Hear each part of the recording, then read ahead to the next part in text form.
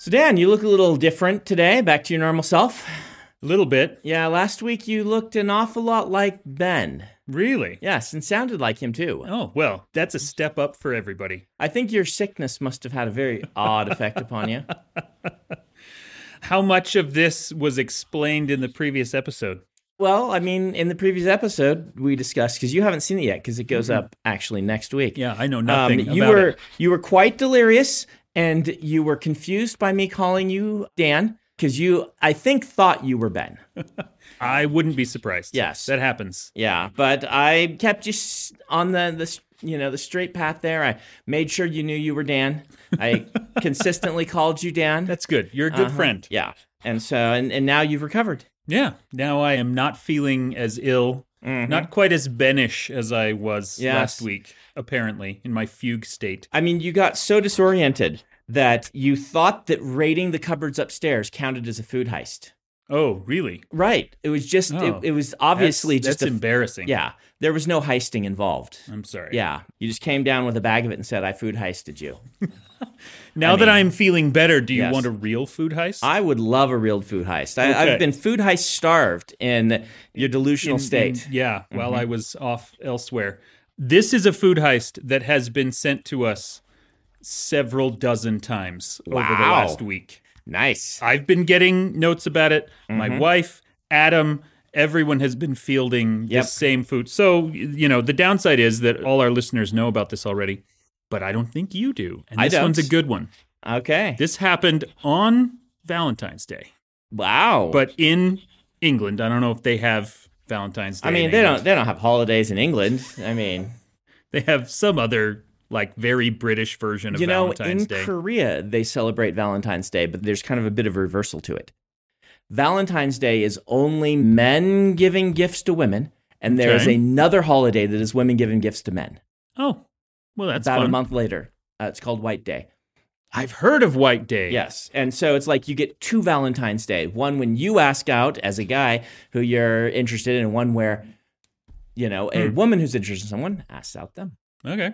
Well, they did sort of kind of celebrate Valentine's Day in Germany, so I wouldn't be surprised if most places have, every restaurant wants an excuse to guilt you into going there and buying someone expensive food. Anyway, let's talk about this food heist. Somebody, it refers to him as a self-employed ground worker.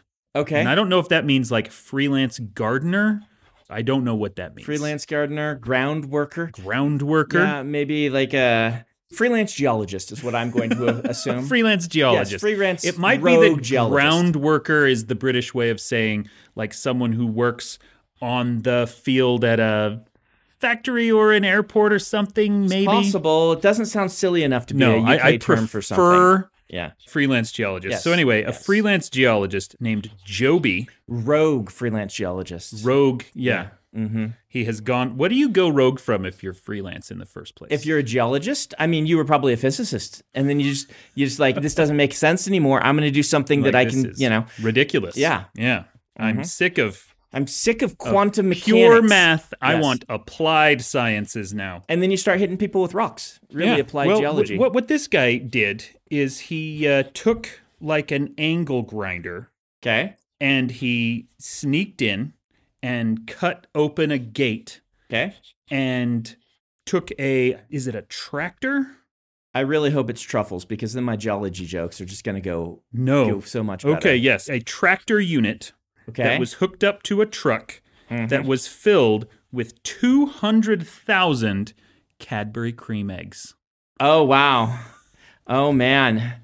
And here I was preparing he actually took care of their coffee because he's a groundskeeper, but this is even better. Oh, yeah. Yeah. Not that. Yeah. Mm-hmm. Cadbury cream eggs. How British can you get? Eggs. Right? $48,000 worth of Cadbury eggs. And it's this really interesting combination of, like, he clearly knew what he was doing. This was planned. This was malice of forethought. But at the same time, he had no actual plan of what to do once he had him, because the police just followed him and eventually pulled him over.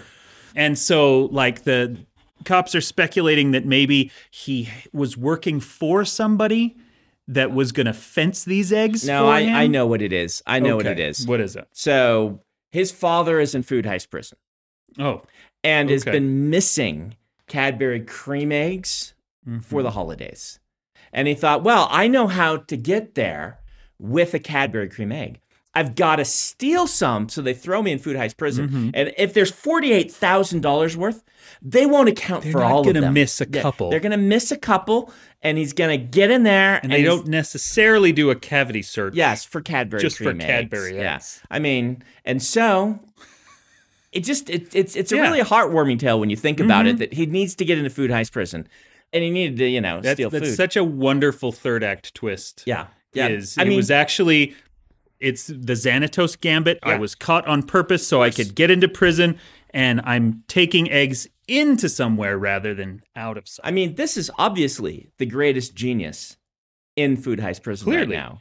Well, outthought the system. And it totally Forget tracks. your alcohol underwater, people. Forget your wine. This is the real mastermind. This is the guy who is playing every angle. Yes. And we all walked right into his trap. And he has a heart. Because he's there for his father. He's there for his dad. His dad. I believe this. His dad theory holds up. Stole Scotch eggs back in the day. Back in the day. Back in the day when that's what people ate. Okay. Yeah. Back, when the boomer generation had British Easter. Yes. They would have Scotch eggs that they would have to find in the lawn and stuff. Or the garden. Yeah. Whatever you call it. The cops did specifically say that none of the eggs had been touched or destroyed. They're still good and can go right back onto the shelf, which tracks with what you're saying about how the groundskeeper do does not ruin people's eggs.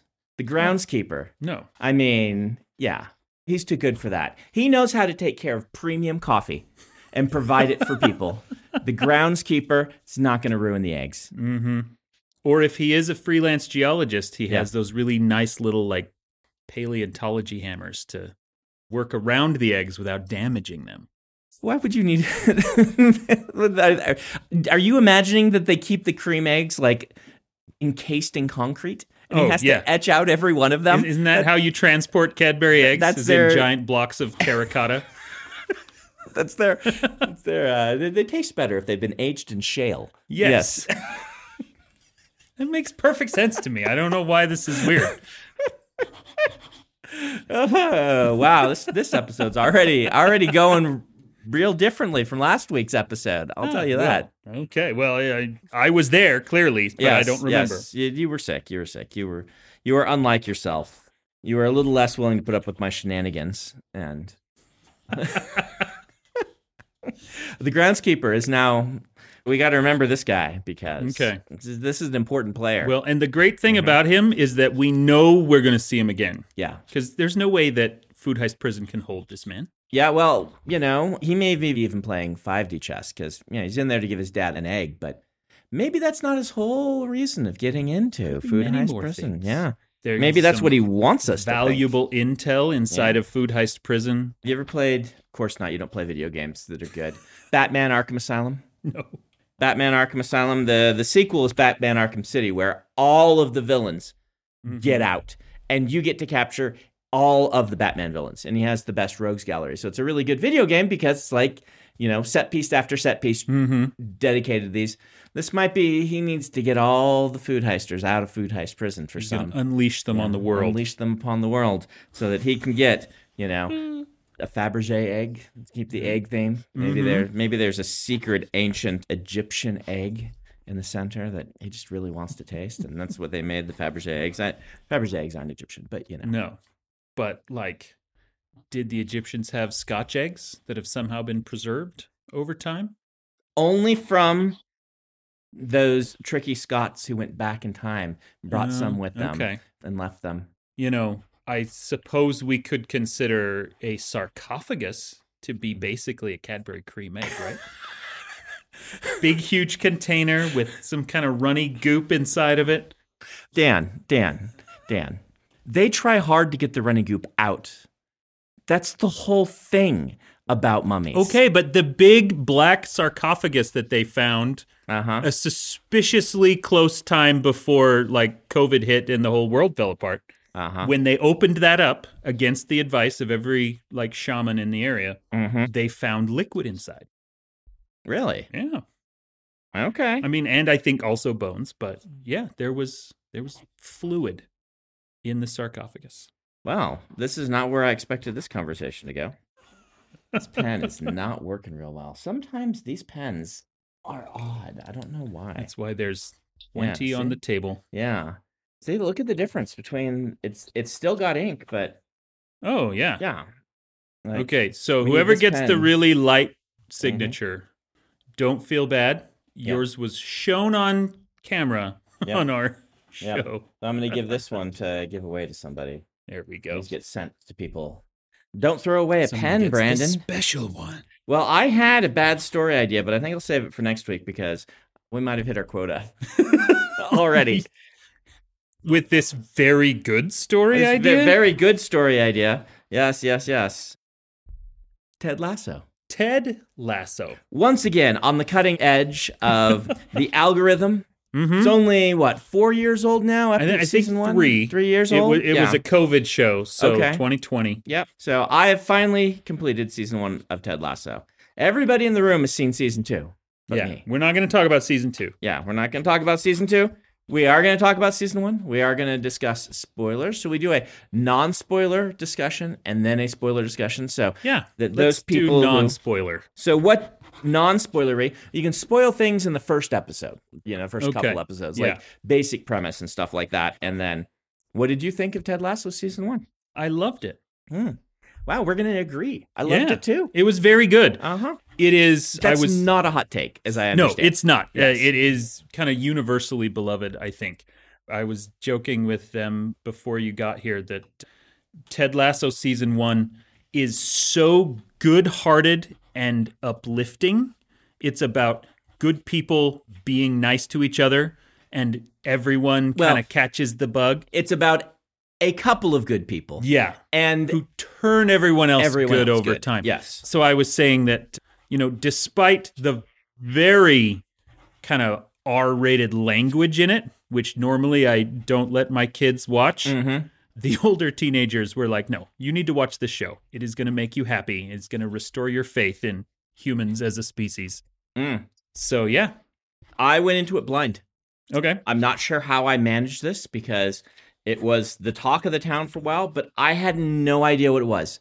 I had assumed Ted Lasso was a name, and that was the extent of it. I did not know it was a sports show.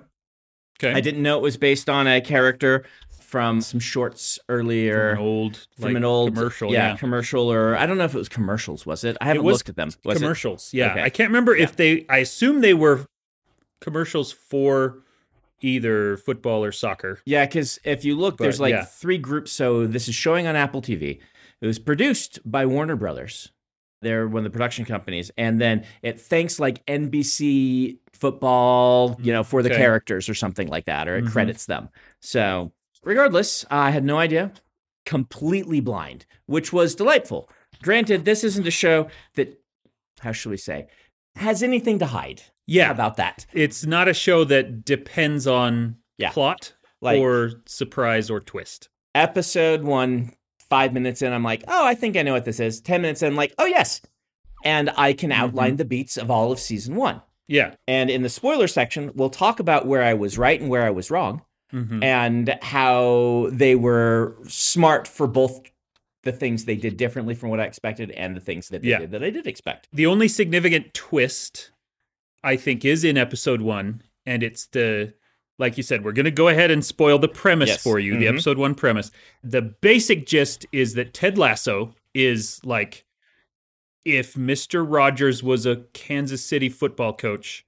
And Ned Flanders. Ned Flanders is also an excellent... You mash Ned Flanders. When I didn't know he was a character, an existing character, so after I watched the first episode, I looked at Emily, I said, do you think they said Ned Flanders by name in the pitch and just said, Ned Flanders has to go coach football in the Premier League in the UK? Yeah, they may have. Or is that just danced around? Because it really feels like Ned Flanders, but the early Ned Flanders, before he actually got Flanderized. Before he Flanderized. Which is one of the genius things of this show is there is no Flanderization going on. Characters, as you would hope, if you don't know what Flanderization is where a character that is initially somewhat complex, usually in a comedy, gets known for one or two comedic beats. And then the writers, therefore, lean into those because they're funny. And over time, those comedic attributes overshadow any depth that they had. Yeah, they become a caricature of themselves. Yes. Even in a comedic show, Ted Lasso is the opposite. A lot of great media, this should be the opposite, right? That your initial impression is correct, but the more you get to know the character, the more depth they have rather than the less depth. And that's what they did. And that's what this show really needed. I watched the first episode and I thought, I'm going to really enjoy this show. It's going to be popcorny. It's going to be lighthearted. And that's absolutely why people love it and why I will enjoy it. It went the extra mile. Yeah. It has depth and just enough characterization and just enough deviating from the formula to therefore be a rank above this is fun and I'm going to enjoy it. Yeah, it still goes pretty much where you would expect. Yes. But it's the character work that really does it. Now, I said that there was the one kind of twist at the end of the first episode is when you find out Rebecca is actually set him up to fail on purpose. Right. And that's not really surprising. I mean, I said to my wife, this is what it is at the 10-minute mark. Yeah. Right? It's great conflict, but it's not meant necessarily. It is meant to be a surprise. But in the structure of the show, it makes it pretty obvious because the big question mark is why would anyone hire this guy? Why on earth is he there? Because it turns out, he's been brought over to fail on purpose. He is like the groundskeeper. Oh. The freelance geologist. Yeah, freelance geologist. Except he failed on purpose on his own, and Ted was set up to fail by somebody else. That's true. So what else? What else non-spoilery can we say about that? We can say it has let's see.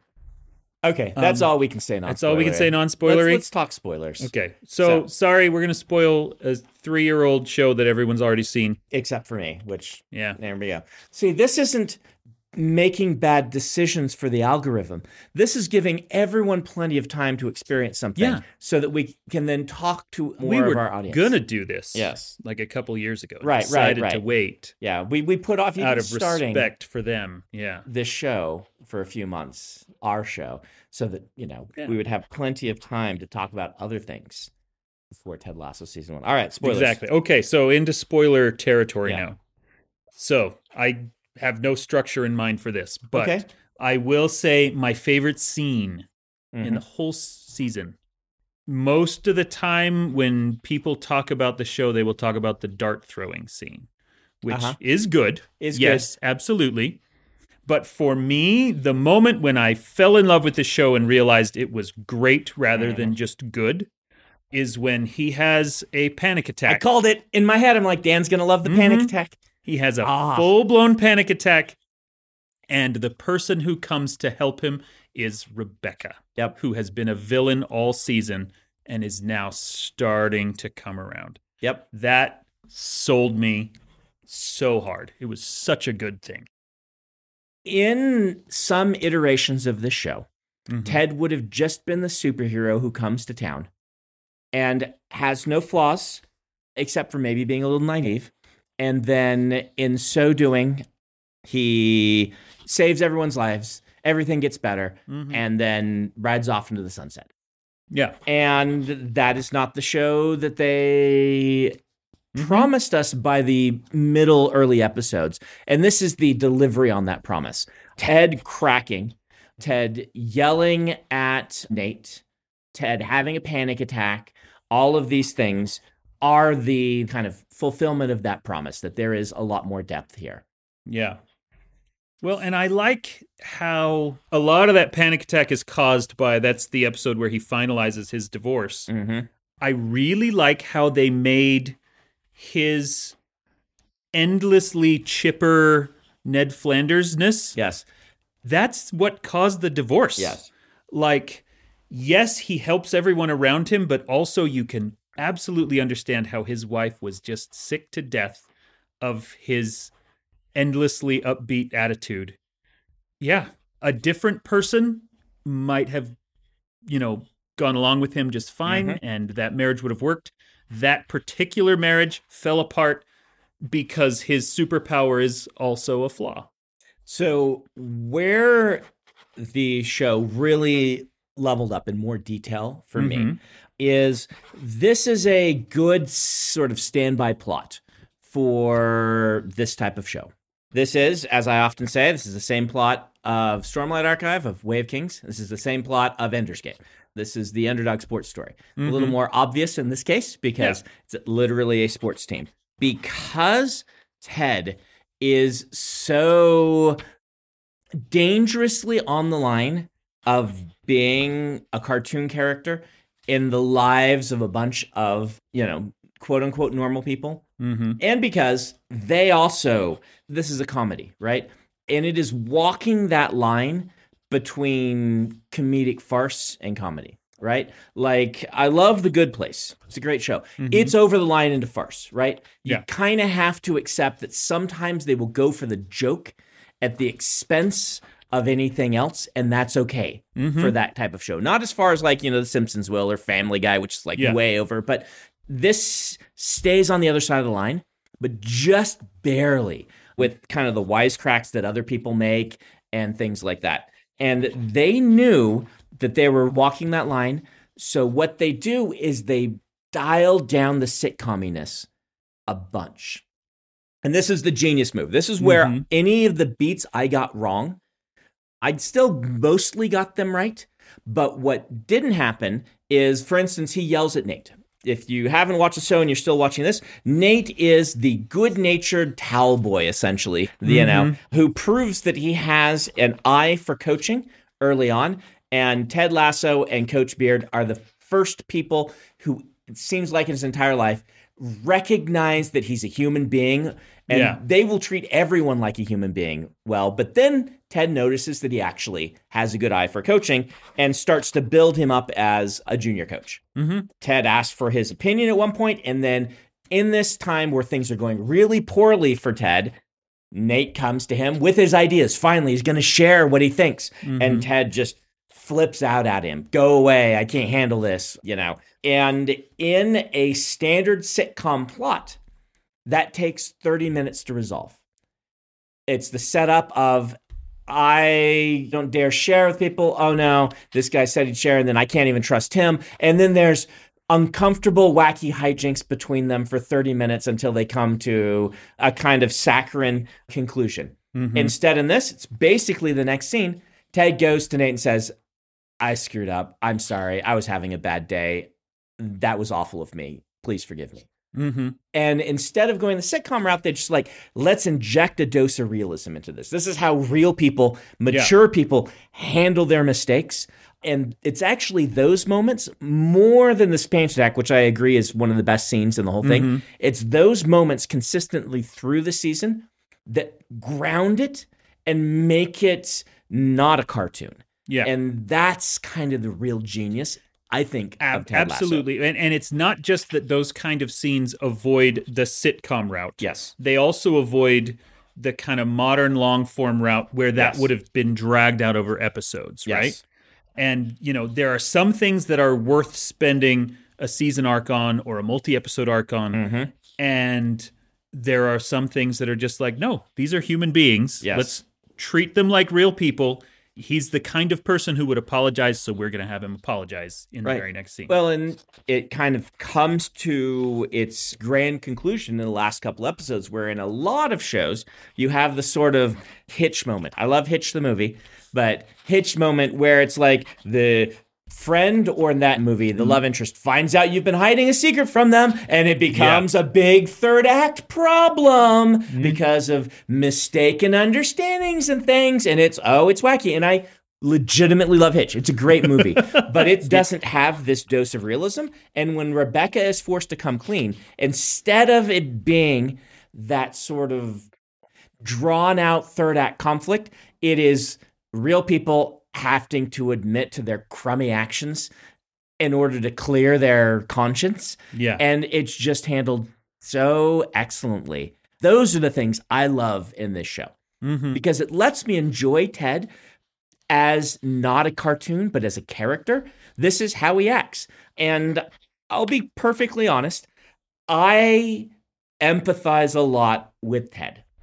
Okay. I do not use the hello neighbor, whatever. I don't have the affectations, but I see a lot of me in him. I don't tend to have the, how should I put this? I don't want to be like, oh, Brandon is, that's kind of who I am. I am the kind of relentlessly optimistic guy who goes about his life and just enjoys his life, enjoys his job, enjoys his family, and does things and just doesn't tend to have big drama in his life.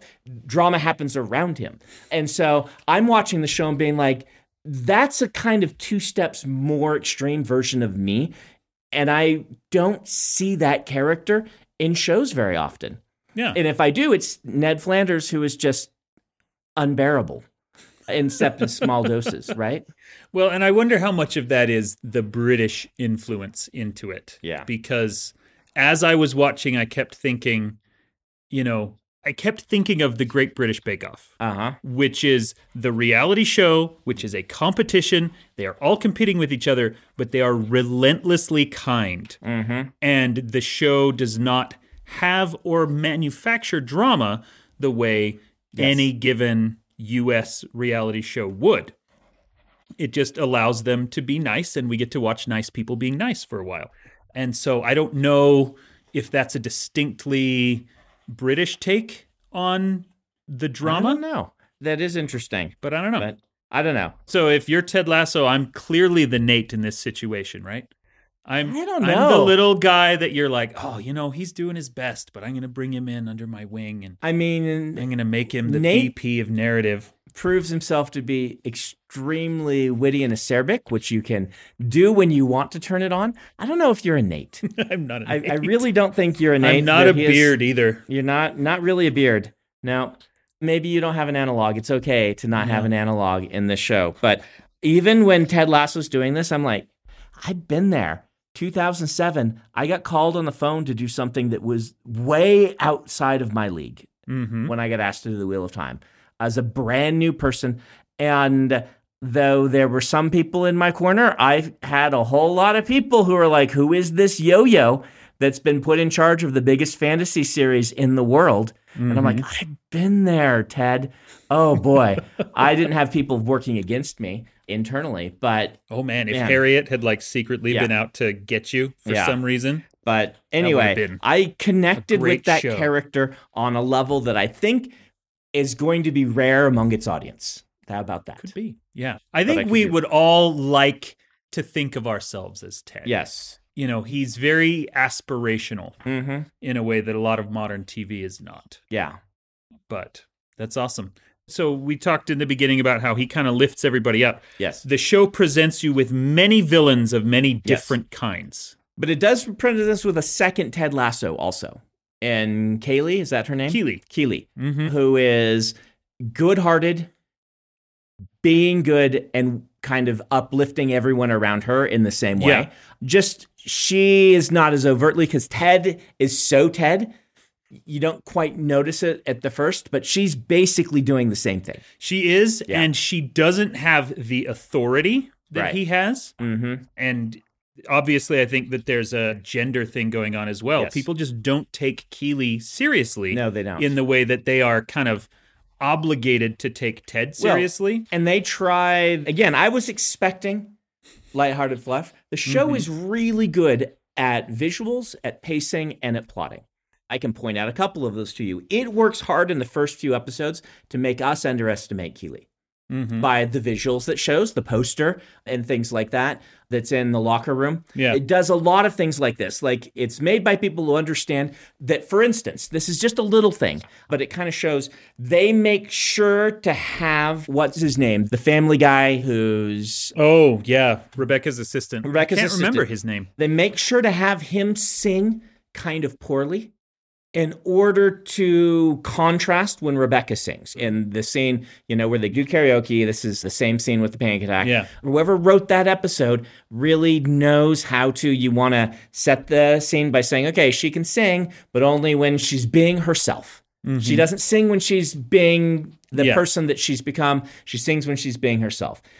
We've got the foreshadowing. We then set up for her singing by having someone sing poorly right before. So we have this normal person singing voice in our head. Mm-hmm. She steps up to sing, and she sings really well, beautifully, as contrast. That's the real her, and that's the her that goes and helps Ted, right? Mm-hmm. Like these beats are really subtle things that really good plotting does. Most people, I don't think, would look at Ted Lasso and be like, this is masterful plotting. But it really is because of these little things. It is using a very standard plot of the underdog sports story, and it's hitting most of those beats very well. It skips a few for timing reasons because this is mostly about characters, but it hits those beats really well. And it does something super genius with the last episode, is that this is only the first act of the underdog sports story. Yeah. And you don't realize that. And they did the fake out at the end. And most of the time, I'm like, well, this is how it probably has to end. They probably have to win and avoid relegation, because I am used to network television needing to play it safe because they don't know how many seasons they have. Yeah. And they need their first season to be a home run in order to earn their seasons. Yeah. But the absolute right thing to do for that narrative is to have them fail season 1, because then you are in the first third to half of your underdog sports story arc. You are in the now willing to listen to you, but they're not any good yet arc. Yeah. They are in the yes, Bridge 4 will listen to Kaladin, but they still, they're going to fail and things like that. And if you hit that beat as your ending, you still got 2 major, probably 3 arcs that you can do with the underdog sports story. And it gives you 3 to 4 seasons that you can tell this story in. And the fact that Apple let them do that, it makes the show work so much better. Yeah. And one of the reasons I think that works, or at least one of the reasons that they sold the studio on it, is you do get the victory of kind of Rebecca coming around. Yep. You get that whole villain redemption arc. He has won over the team. And so they lose the game, but it is an emotional and character victory, while it is not necessarily a plot victory. I actually talked to my class last night about the difference between kind of the plot you put on the back of your book and the actual plot of your story. Yeah. The plot you put on the back of Ted Lasso is, this is a story about a group of misfit footballers who learn to work together and win the championship, right? What the actual plot is, this is the character dynamics and relationships between all of these characters as they work to earn winning. And one of the ways to do a really good twist in a story is to, through the course of it, make us want something that's different from what you've promised them. And then you give them the thing they want instead of the thing you've promised. And it works really well. Yeah. Well, and specifically that choice, ending the first season with they lose, but they're all nice people now. Yes. Sets the tone for everything that is going to come. Yeah. And it lets you know this is our mission statement. This is the kind of show we are. Yeah. Early on in like episode 2, Ted Lasso says, I don't care about winning. I just care about us being better people. And everyone makes fun of him for it. And then at the end, they have all come around and agreed that, yes, that is the win condition for us. Yes. Yep. Though it is nice that there was that moment where Beard's like, I care about winning.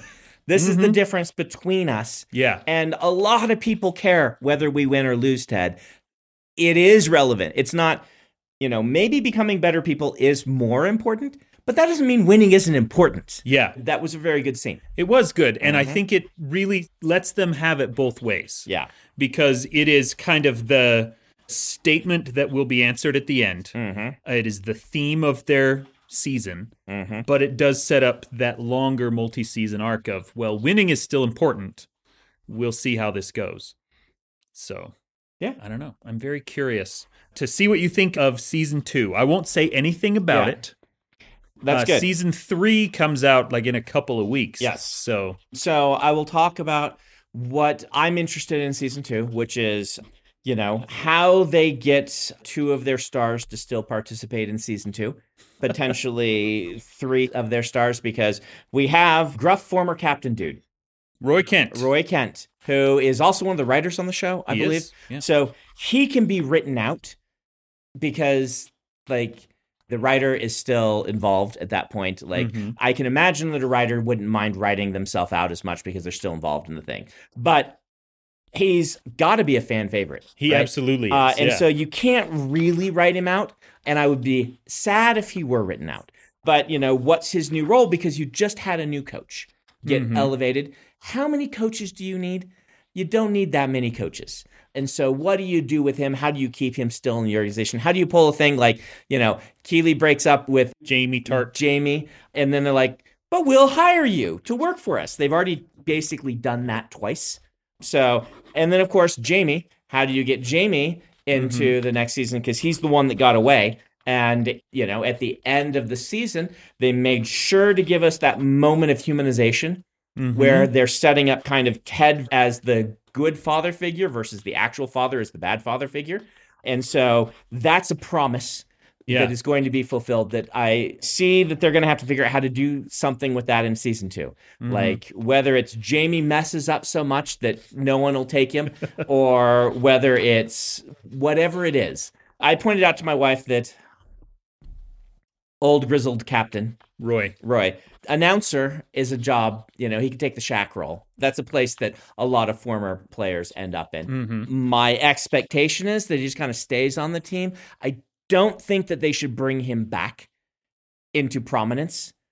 He's old enough, and this is, being realistic enough show that he shouldn't get a second wind and pull a Tom Brady and then be on the field again. Not just be on the field again, but be great again. It's okay if he's on the field, but kind of old. But anyway, that was question 1 for me. And then what do you do for a villain for season 2? Because Rebecca can no longer be the villain. And you do need that conflict. You need an emotional conflict as well as the kind of physical conflict of can we get out of relegation? Yep. And so, her ex-husband buying one of the teams that they're playing against in relegation or something, I kind of thought in season 1 where they would go is that we would find out that secretly he wants the team to fail too, because her running the team poorly is a victory to him, that she can't do it and he could. And so I thought that was a way to kind of have their cake and eat it too, where she comes around and wants them to win, but it still sticks it to him. And they didn't go that direction, which is totally fine. It worked, but there might still be something there. He makes such a great villain. I can't imagine they're going to leave him behind for season 2. And, now that she's no longer a villain, you need to bring in Emperor Palpatine now that Darth Vader has become a good guy. So that's where my kind of thoughts in mind are going. I'll know better after episode 1. Yeah. Okay. So I am curious. I don't want to ask any specific questions because I don't want to lead anything. Yes. What I want to say is this, because, you're about to go in and watch season 2. Yes. Having not seen any of it. Yes. Why don't you give me the pitch? You're the showrunner of Ted Lasso season 2. How would you do it? Well, the middle act of the underdog sports story, the first act is you got to get him to listen to the leader. That's act 1. Act 2 is, wow, we're still really bad. We're not good yet, which is why it's good that they lost, right? We need to overcome each individual handicap holding us back. And so I would zoom in on each of the players and be like, this is what's holding this one back. This is what's holding this one back. This is what's holding this one back. Kind of expand to a little bit more of the team in doing that and show them working through those things so that they can get back to the Premier League. Because by the end, evil businessman has bought Manchester United and, now they have a rival team or something like that. You need some big thing. I'd have to think about what more that could be, because that's not enough for season 2. There's got to be some big problem for season 2. And I'd have to think about what's that going to be. Maybe it's, I don't know how relegation works. That's another thing. I don't know a lot about football. Do they have to leave their cool stadium and get crappier equipment and things like that? Are they having money troubles? Are they going to worry about having to keep some of their players? Like they made the foreshadowing in this one that's like teams get broken apart. Is the fight get the team back together or keep the team together sort of thing? So I'd have to research more about how it actually works. And that will lead me to what is our big conflict. Because you've got a problem going into season 2. And that is that getting relegated, we kind of know that they're good enough to play in the Premier League. They got a point on Manchester United. And so how do you present these weaker teams as a legitimate threat to them rather than we're just going to stomp all over them? So, yeah. Okay. I would definitely show season 2 with them being relegated. I wouldn't skip it and be like, and now we, but that is an option you could do. It's like just time jump ahead. But cool. I would really have to think about it because I think it needs something. I think it needs some big problem, a time bomb of some sort, like Rebecca was a time bomb on when's Ted going to find this out? And I don't know what that is. I'd have to give it some thought. Yeah. Okay. These are the sort of things that takes a writing group and some brainstorming sessions and some real work on the story to break. Well, I am very excited to talk season 2 with you at some point in the future. Excellent. But how's that been? How's that been? How's that been? How's that been? Hey, Ben, how was that?